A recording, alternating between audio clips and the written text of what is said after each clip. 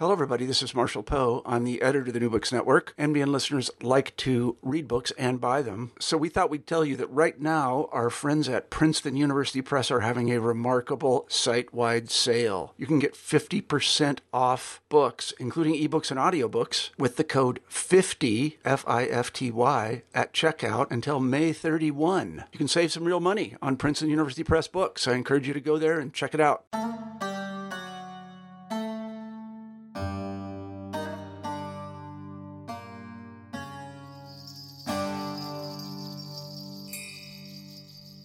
Islamic studies classrooms have grown significantly over several generations.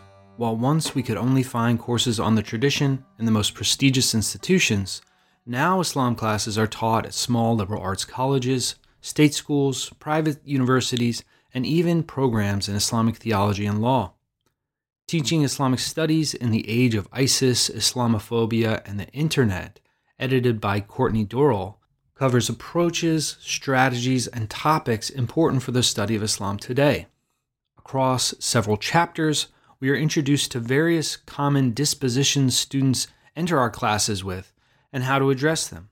Many of these opinions are informed by popular stereotypes about Muslims and get reinforced by contemporary events. These moments often require immediate attention in the classroom, a burden most other subjects do not share, and unfortunately much of teaching about Islam is motivated by unlearning these biases. Throughout our conversation, we explore how to achieve a simple course objective, that Muslims are people and Islam is complicated. We discussed collaboration between junior and senior teachers, previous scholarship of teaching and learning and Islamic studies, cross-cultural virtual exchange, Islamic religious education in European institutions, issues of Islamophobia and violence, questions of patriarchy and gender, remote teaching and online courses in the age of the coronavirus, and self-care as a learning outcome. I'm one of your co-hosts, Christian Peterson, and thanks again for listening to New Books in Islamic Studies, a channel on the New Books Network. So without any further delay, here's my conversation with Courtney Dorrell about teaching Islamic studies in the age of ISIS, Islamophobia, and the Internet, published with Indiana University Press in 2019. Welcome, Courtney. Thanks for joining us on New Books in Islamic Studies. How are you? I'm great, thanks. Well, as good as can be expected, I guess, right now. Right. Dial that back a little bit. So this is a really great book. I think it's super useful, and I think it's perfectly timed in terms of kind of thinking about teaching Islamic studies, the subjects that are important in our contemporary moment. So I think it's going to be a really valuable contribution overall. Great, thanks. So we always try to start the conversations with learning a little bit about our authors, and in this case, editor. So could you talk a little bit about what brought you to Islamic studies? Were there particular moments or classes or mentors that kind of help construct the subjects you're interested in, the way you tackle things? Sure. Well, my training was at University of Arizona in their School for Middle East and North African Studies. Within that school, they have a breakdown of whether you're going the route of, focusing on the Persian language, Turkish, Arabic, and I ended up getting really interested in Turkish studies. So I was taking Turkish as my main language and then reading Ottoman as my secondary language, and very much focused on the contemporary world in Turkey, kind of the urban renewal projects that were going on there circa 2010, did my ethnographic field work in 2013, right around when Gezi Park was happening. So that was my formal training. But then after kind of graduating, getting the PhD, I entered the job market. And though I was trained at an R1 where research and publications were really kind of the main discussion, especially for the professors I was working with and being mentored by, I was actually interested in going a little slightly different path. I was really interested in finding a job at a small liberal arts college. it's not that I had had any direct experience in my own academic background with small liberal arts schools. I went to a large land-grant university in the Midwest called Purdue University as an undergrad, and then moved about 2 hours away to another state school in Indiana, Indiana University. Fantastic programs. But I experienced Wake Forest as a conference participant when I was a PhD student. And I got invited to that campus in North Carolina to present a paper about Turkish citizenship laws and rights. And I was just blown away by what occurred on the campus. The students from an undergraduate course actually created the call for the conference. It was part of their class to create the conference, bring in scholars from around the U.S., a few international scholars, and their whole fall semester course was about getting this conference planned, inviting the speakers, and running the entire conference. And I was just so blown away. I was so impressed.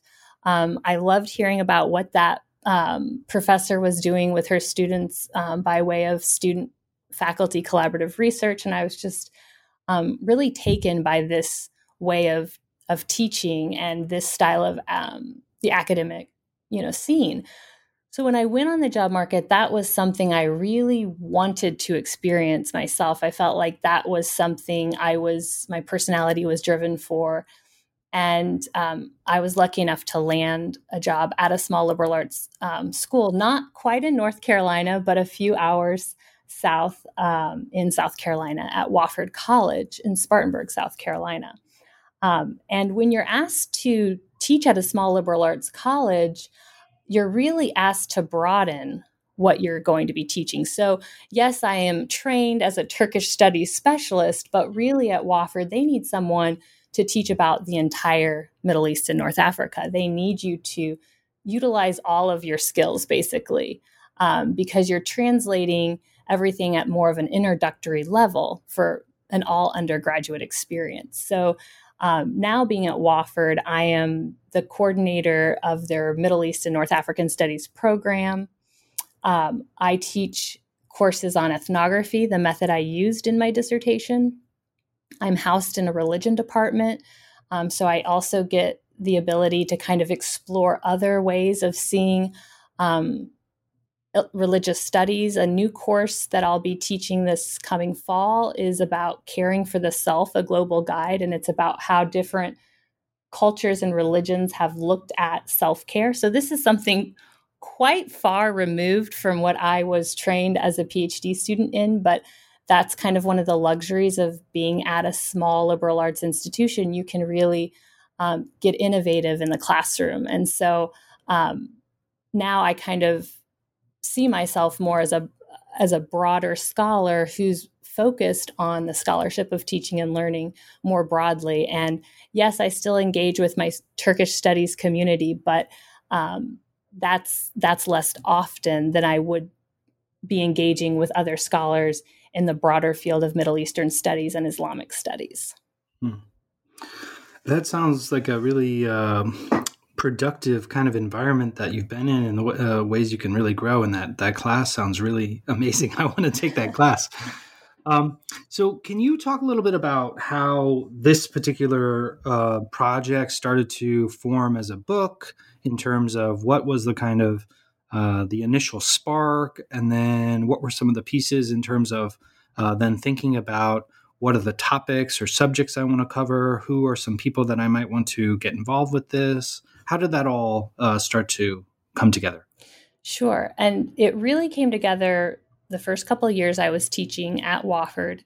And I felt like I was really thrown into, okay, this is what it's like to teach Middle Eastern studies and Islamic studies right now. This is the challenges of the field. Here's the emotional labor embedded in working with topics that are controversial or sensitive. And, it was a lot of struggle just for a new untenured professor to kind of grapple with. And I have a really supportive collegial university, and we have actually a faculty dining room that everyone pretty much goes and has lunch in, and you can talk about pedagogy in your classes which is wonderful.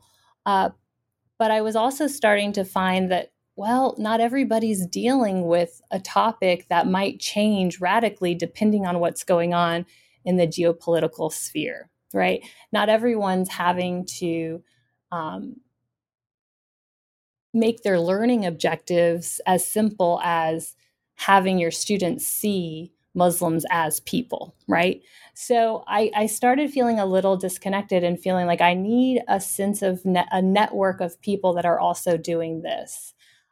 So I started reaching out to a mentor in the field who is Richard Martin. May he rest in peace. He was an emeritus professor from Emory University in Islamic studies at that time, and he really would help me think through, how do I address these difficult subjects?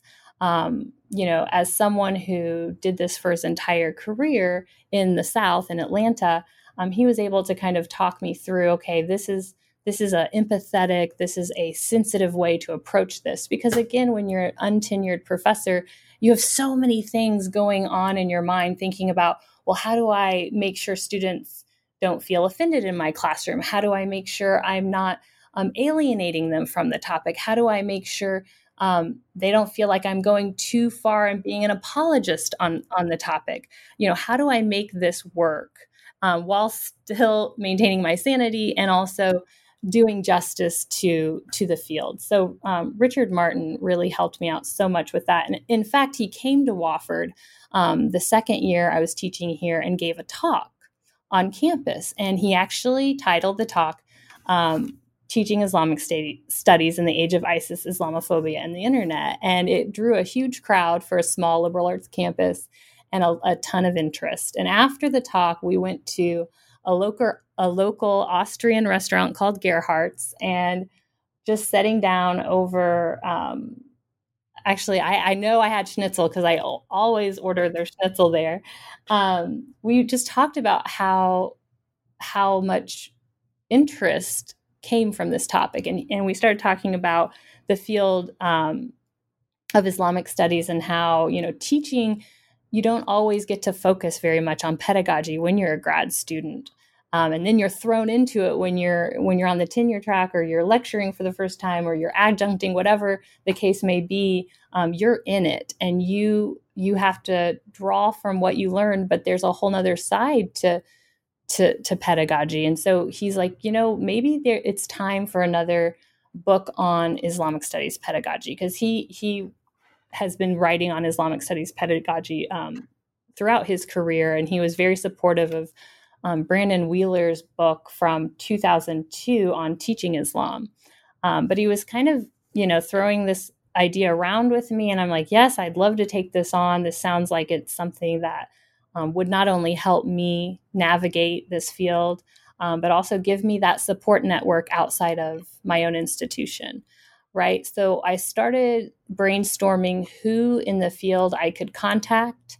And then Richard Martin also was giving me names of people that he thought would be interested in this, because one of the, kind of political sides to an edited volume about pedagogy is, how does the field and how does your academic community respond to such a piece? And honestly, just frankly speaking, pedagogy is usually seen as something maybe more on the back burner. Some institutions actually might not even count, so to speak, something about pedagogy for someone's tenure file, right? Especially if you're at a more research grounded institution. So I really had to be aware of the labor I'm asking of my colleagues in the field, and whether or not this is something they felt comfortable contributing to, and how that labor would be recognized at their institution. But not only that, thinking about who would feel comfortable talking about what's going on in their classroom, because really this book kind of pulls the curtain back, and you get to see what people are actually doing in the classroom, what resources they're using, what approaches they're using. And that can be very personal, right? people might not always feel comfortable sharing their syllabus for a particular class. So I just wanted to be really cognizant of what I was asking people and make sure everybody knew what was going on here. And I got really good reactions to so many people in the field, very willing to kind of go out there and say, this is exactly what I do. And one of my favorite titles of the chapters is Keisha Ali's Muslims Are People, Islam is Complicated. She just put it out there. This is what we are dealing with in the field. Because the other side too, if you're at a teaching focused institution, you have great lectures and resources about innovative teaching, right? You have all of these, the flipped classroom model, you have what you can do online, how could you, build communitas with your students.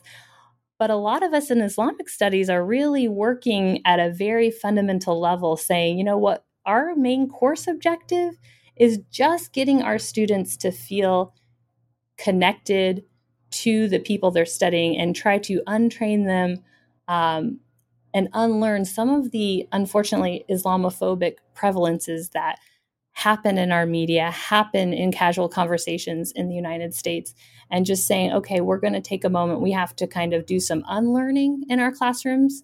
And that is the main objective that many of us have.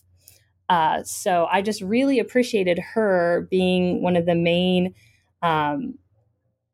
female Islamic studies scholars in the United States at Boston University, kind of putting it out there that, yes, the struggle you're having maybe at a small school in the South is the same struggle I'm having with my, what might some people stereotype urban elite students, right? So I thought it was a great way to also show, I wanted to be very cognizant of diversifying who contributed as well, like different levels of professors. So you have some very prominent tenured full professors here. You also have students, you also had at the time people that were still completing their PhD. You have women and men almost equally represented, as well as I was cognizant of who is a practicing Muslim and who is not. So we have kind of all of that diversity involved in this edited volume. I think it comes through too, especially with some of the global connections, and then you can kind of tell about the experience from some of the authors. I think it worked really well. And I'm wondering if you could talk a little bit about the kind of the framework of the book. So you break it up into 3 sections, which are called Approaches and Theories, Islamophobia and Islam and Violence, and then Applications. So how is the book designed and structured? And then what did you ask each author to produce within their chapters? Yeah.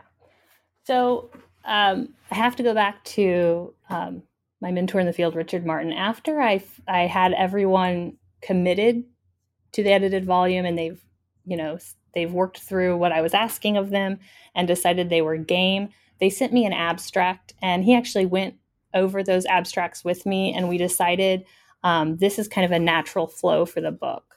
So we wanted to break it up so that we had, people who wanted to just look at maybe the theoretical approach.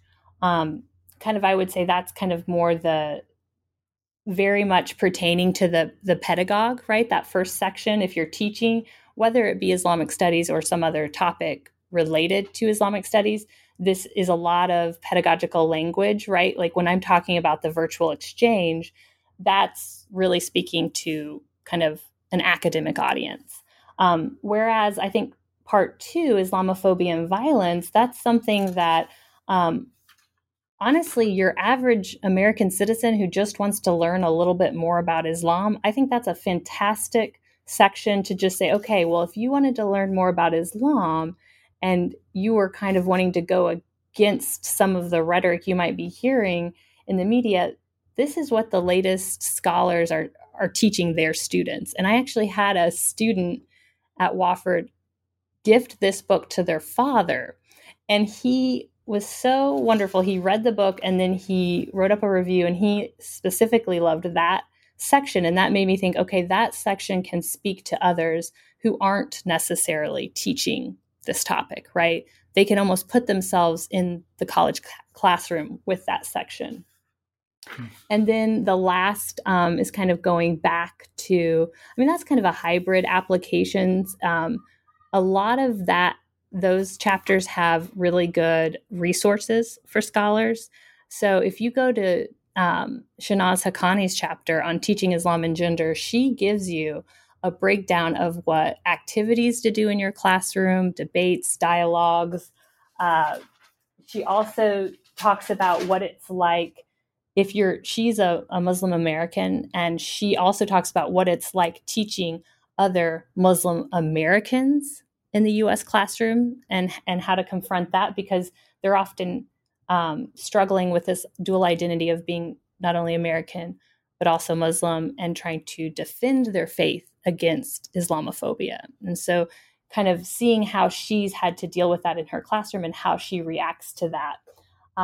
And she just gives a ton of films and blogs that you can use. So I always feel like in that section, if I were a graduate student who was going to go out into the market and have to produce a syllabus on an intro to Islam course, or a course that has a section on Islam, I would probably go to the application section and just pull from those resources given to me, because they've all been vetted for basically an undergraduate classroom.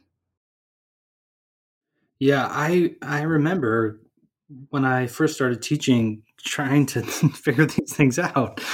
And and I remember looking through Wheeler's edited collection, which I think you mentioned that you kind of see this as a complementary piece. And I looked back at it as well, and the way that one is structured is very different. It's very more like thematic. It's almost like, what do we want to do if we're talking about Sufism or Muslim Americans or this kind of topic or that kind of topic. And I think the way this one's structured really helps in thinking about these perhaps in more synthesized ways, in the sense that Haqqani's essay does a really good job of kind of helping you think about how can gender be something that allows you to illuminate broader topics within Islamic studies, rather than let's have a day on Muslim women. So I think it's really you did a great job in kind of piecing these all together and helping authors think about their topics in really interesting ways. Oh, thank you. I will say what I also like about kind of the dialogue and discussion that's going on. If you look at all the chapters put together, you see, there's not one size fits all in an intro to Islam course. Or if you're doing an interdisciplinary thematic course, right, that maybe has politics, geopolitics, gender, poverty, anthropology, sociology, all kind of embedded within it. And one of the interesting points is, we have some of our authors saying, okay, here's how you can look at some of maybe the predominant Islamophobic tropes that your students might come into the classroom with and unpack them within the classroom.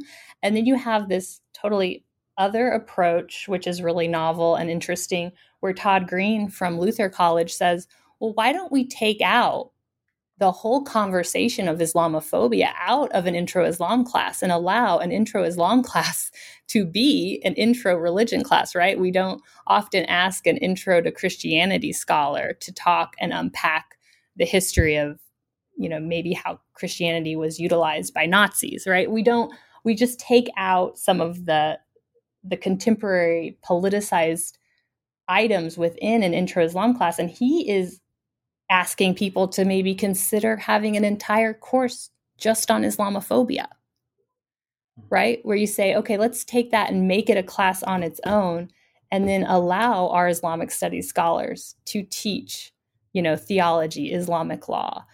So I really like kind of these varied and, different approaches, even within the edited volume.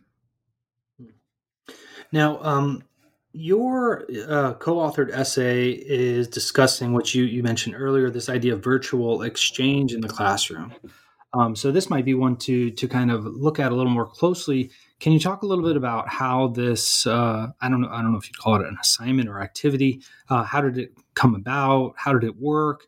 And how do you think others could benefit in their own classrooms with this type of activity? Right. So this came about. I had a friend in the field who was teaching at Al Azhar University in Cairo, Egypt. And she had, we'd met up at conferences. We discussed kind of what we taught. We both were teaching predominantly undergraduate students. And we were both teaching at institutions where it was pretty unlikely, honestly speaking, that the students would be going that her students would be going to the United States and that my students would ever visit Egypt or maybe any area of the MENA region. Not to say that we don't get students that go to the MENA region, but it's not the most popular destination. And in her case, it was really a socioeconomic issue where a lot of her students weren't going to be able to go spend a semester abroad in the United States. So we kind of decided, well, wouldn't it be great if we could kind of connect them kind of as peers so that they could be agents of their own culture and religion and kind of flip the classroom in a way where we're not just giving them readings about the religion and the space that we're talking about, but we're allowing them to engage with other college students from that region.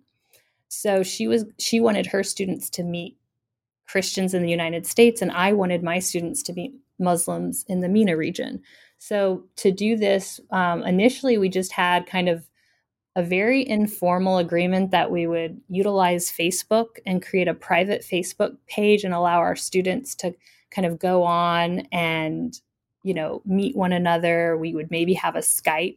And we did this for the first year. And we were getting a lot of great feedback from the students that they really enjoyed those segments of the class. And I was using it in a course for all incoming students, and it was a course called Exploring the Middle East. So after the first initial informal year, we ended up getting a grant from the Stevens Initiative that was actually specifically for virtual classrooms. And they gave us a grant for 2 years to kind of expand our virtual exchange. And so we were able to get funds to allow more students at Al Azhar and more of my colleagues at Wofford to engage with this type of learning. And so then it expanded to students that were taking political science classes, English classes, and we also expanded our partnership with another school, the American University of Beirut. So we did that expanded virtual exchange for 2 additional years. And that's where I really focused the chapter on explaining what kind of platforms we use, because now we added WordPress, we used YouTube, we had one class create a virtual textbook, we had an online library guide for this virtual exchange. And right now, I think what's interesting when I think about this chapter is how this might be the way to go post-COVID-19, when even if you had the ability to study abroad, if socioeconomics or, stereotypes of certain regions of the world weren't an issue, we're in a situation where we're not sure if students will be able to study abroad in the fall. We're not sure when that will start back up. We're not sure even when it gets back up, who's going to feel comfortable doing that. And so the one thing that experience taught me is you can virtually build connections and have students learn from one another, even if it's not in a immersive study abroad experience. Yeah, that's a good idea, and that might be necessary for some time here. Another kind of global connection in the book is talking about teaching Islamic studies in other European countries. And, you've talked about your experience in a lot of American universities and colleges. And I'm wondering if you tell us a little bit about what are some of the similarities and differences between the North American context and the European teaching context. Right. So Moaz Khelafui, he wrote Chapter 4, Islamic Religious Education and Critical Thought in European Plural Societies. And he has this really awesome appointment at the University of Tübingen. Actually, in Germany right now, several of their large state schools not only teach a religious studies version of Islam, but they are starting to also have Islamic theology centers. So he is a professor in one of these new Islamic theology centers. And so this means his students are coming to his university and studying kind of like if I were to compare it to the United States, it's like someone going to seminary, right? If you're Christian and you're seeking out a seminary to learn a practical side of that religious tradition, they're able to now do this in Tübingen in Germany. And so we ended up meeting when I was in Tübingen doing some research, and he invited me to come back another summer and actually teach at the University of Tübingen for one of their summer courses. And so I got to see firsthand what it's like to be a professor of Islamic studies as a practitioner and teaching students who are practicing Muslims who are going there and viewing it as their religious profession. Many that graduated from his program, they have a bachelor's and MA at this moment in time, were going on to be Islamic chaplains or to work in a political field or nonprofit in Germany. So it was just really fascinating to see that approach of this European government recognizing the need for a religious theological seminary approach to Islam. Because if you look at the United States and you think about, do we have, Islamic theology centers in this country? We have very few. That's the answer. Maybe two I can think of off the top of my head.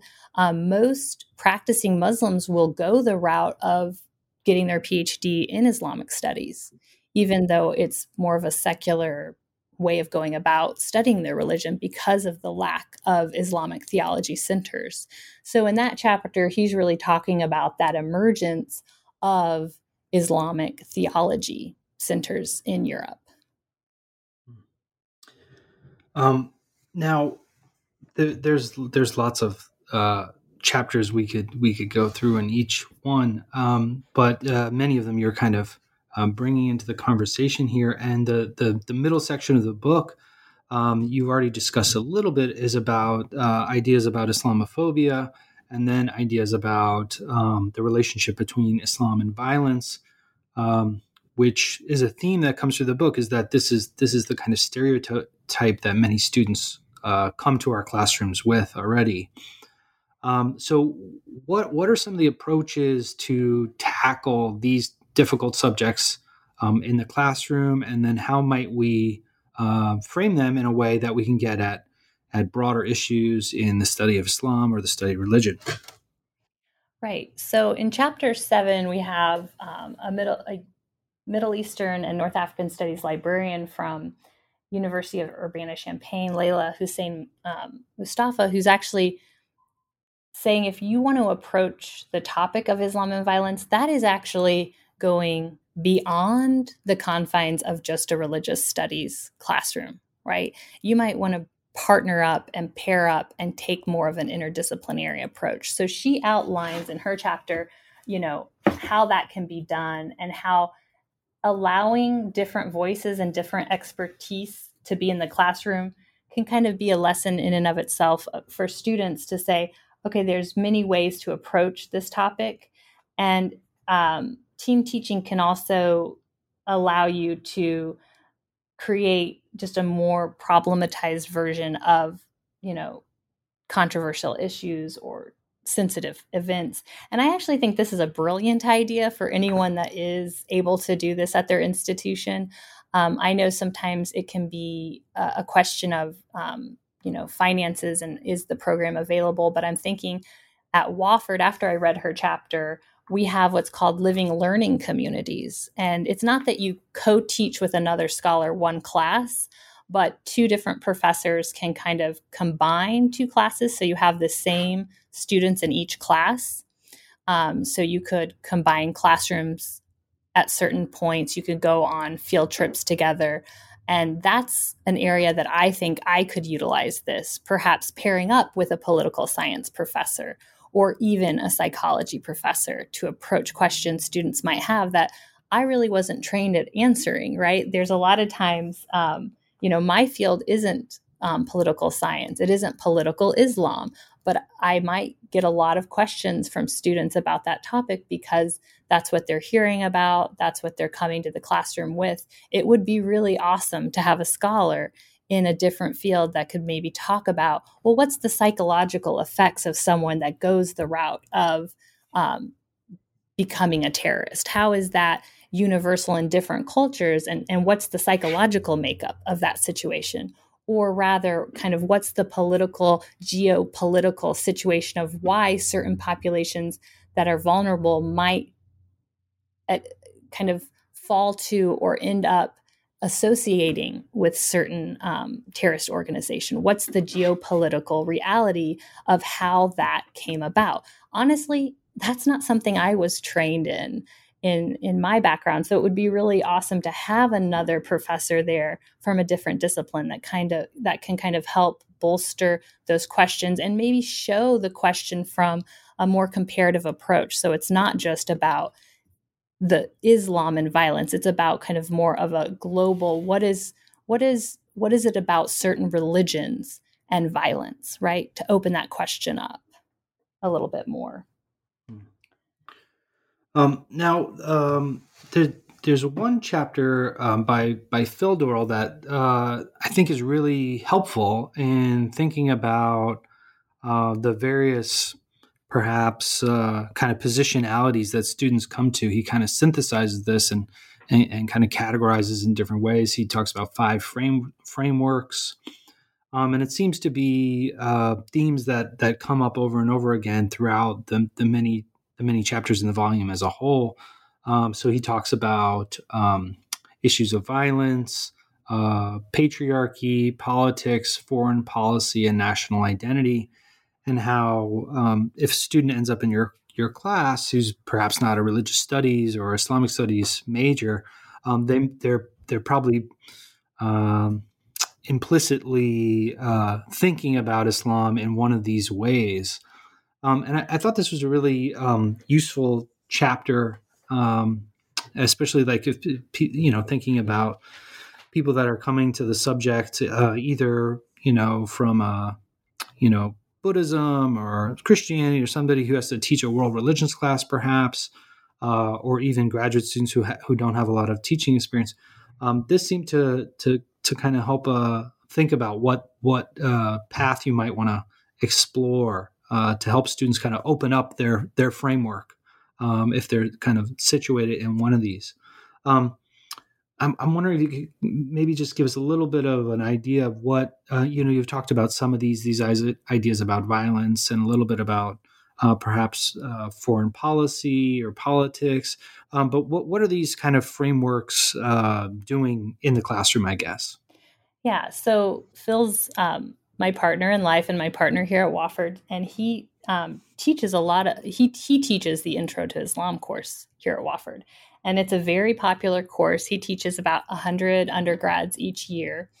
And when he wrote this chapter, he had really been at this for about 5 years. And he was coming to terms with, okay, here are the questions my students seem to always be asking when they come into this class, right? And I think there's a couple approaches you could take. One is the, Todd Green approach, which is, as an Islamic studies scholar, you shouldn't have to contend with this. You could go another way. But we don't have an Islamophobia course at Wofford, and we really need to deal with these questions in the Intro Islam class. So he felt that after about 5 years of teaching this class, he could synthesize the top 5 questions students usually wanted to know about Islam. And he has those on page 178, and I'll just kind of go through those. One was, for religion and violence, is Islam violent? For religion and politics, does Islam want to dominate non-Muslim society or politics? For religion and patriarchy, does Islam oppress women? For religion and foreign policy, who are the terrorists such as ISIS and where do they come from? And 5, for religion and national identity, is Islam a threat to the United States? And so instead of ignoring these questions, he ended up kind of taking these questions head on and saying, this is how he's going to create and outline his entire Intro Islam course. And so he gives then in the chapter examples of what texts and what activities he uses to kind of respond to those questions. And I will say we have a lot of conversations about the emotional labor that taking on these questions produces in instructors.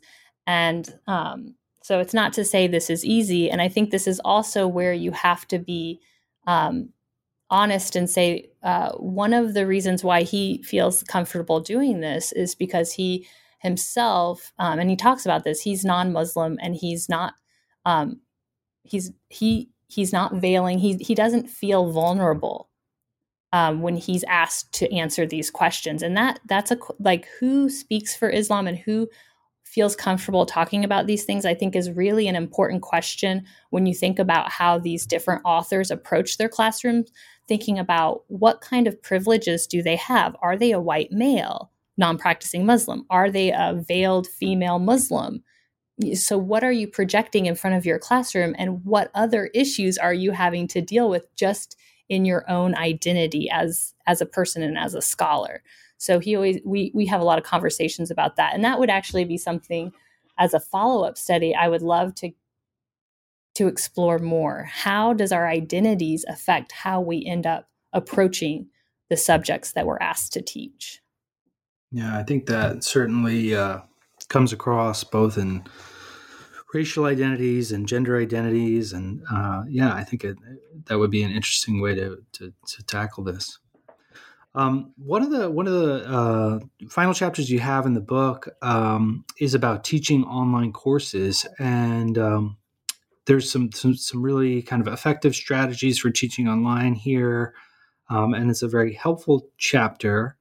And now that we're in this kind of crisis moment where lots of people, pretty much everyone, is remote teaching. Many of these people are unprepared or inexperienced for online teaching. So I'm wondering if you could tell us a little bit about perhaps what kind of is presented in the book, but then also what maybe you've been thinking about recently in terms of teaching Islam online in this kind of crisis moment. Right. Yeah, so Lyndall Herman wrote the chapter 13 on making Islamic studies interactive and approachable. And what I love about this is she kind of details what she did in her online courses. And she creates an activity called diary entries, which is something that the student shares privately with the instructor. And it's a way for them to build a dialogue and approach, maybe sensitive issues they might not feel comfortable putting up on a public blog or even a classroom blog where their fellow students can actually see what they're saying. She has a great literature review section where you can get great resources on how to do reflective teaching in an online asynchronous fashion. And, what I love about this, she also tells you how you could do it in a 3 or 5 week model, or if you have a 16-week semester model, which, right now, so many conversations about how colleges will proceed in the fall. Will we be face-to-face? I know some colleges are asking their professors to break up their semester, and the students, I think this is at Beloit College, they've announced that they're going to have students in one semester take 2 classes instead of 4 for about 7 weeks. And then the other 2 classes will be another 7-week model. So, I never thought I'd be asked to do something like that, but this is a reality I might be facing. So I might be going back to her chapter and kind of really looking at, okay, how do you produce a course that's only 3 to 5 weeks, right? As opposed to a 16-week semester course. I love that she was very honest and open that she was doing her online teaching asynchronous, which means the student can do it at their own pace. And I think as I've kind of read, Chronicle, Inside Higher Ed, different Facebook posts about how to, triage teach in this moment, how to just get your class up online and do distance learning, even if you're not an expert. It seems like one of the trends that keeps coming up is how important asynchronous opportunities are for students. And I think when I think about my own classes and my own situation, right, I actually have a 2.5-year-old who now doesn't have daycare, right? So I've been asked to, I need to keep teaching. I need to get my students over this finish line, get them through the course, but I don't have the village and the support network that I had pre-COVID-19. It's just not part of my reality. I'm having, to co-parent, break up time with my partner. He has a 3-hour shift where he's with the toddler, and then I have a 3-hour shift.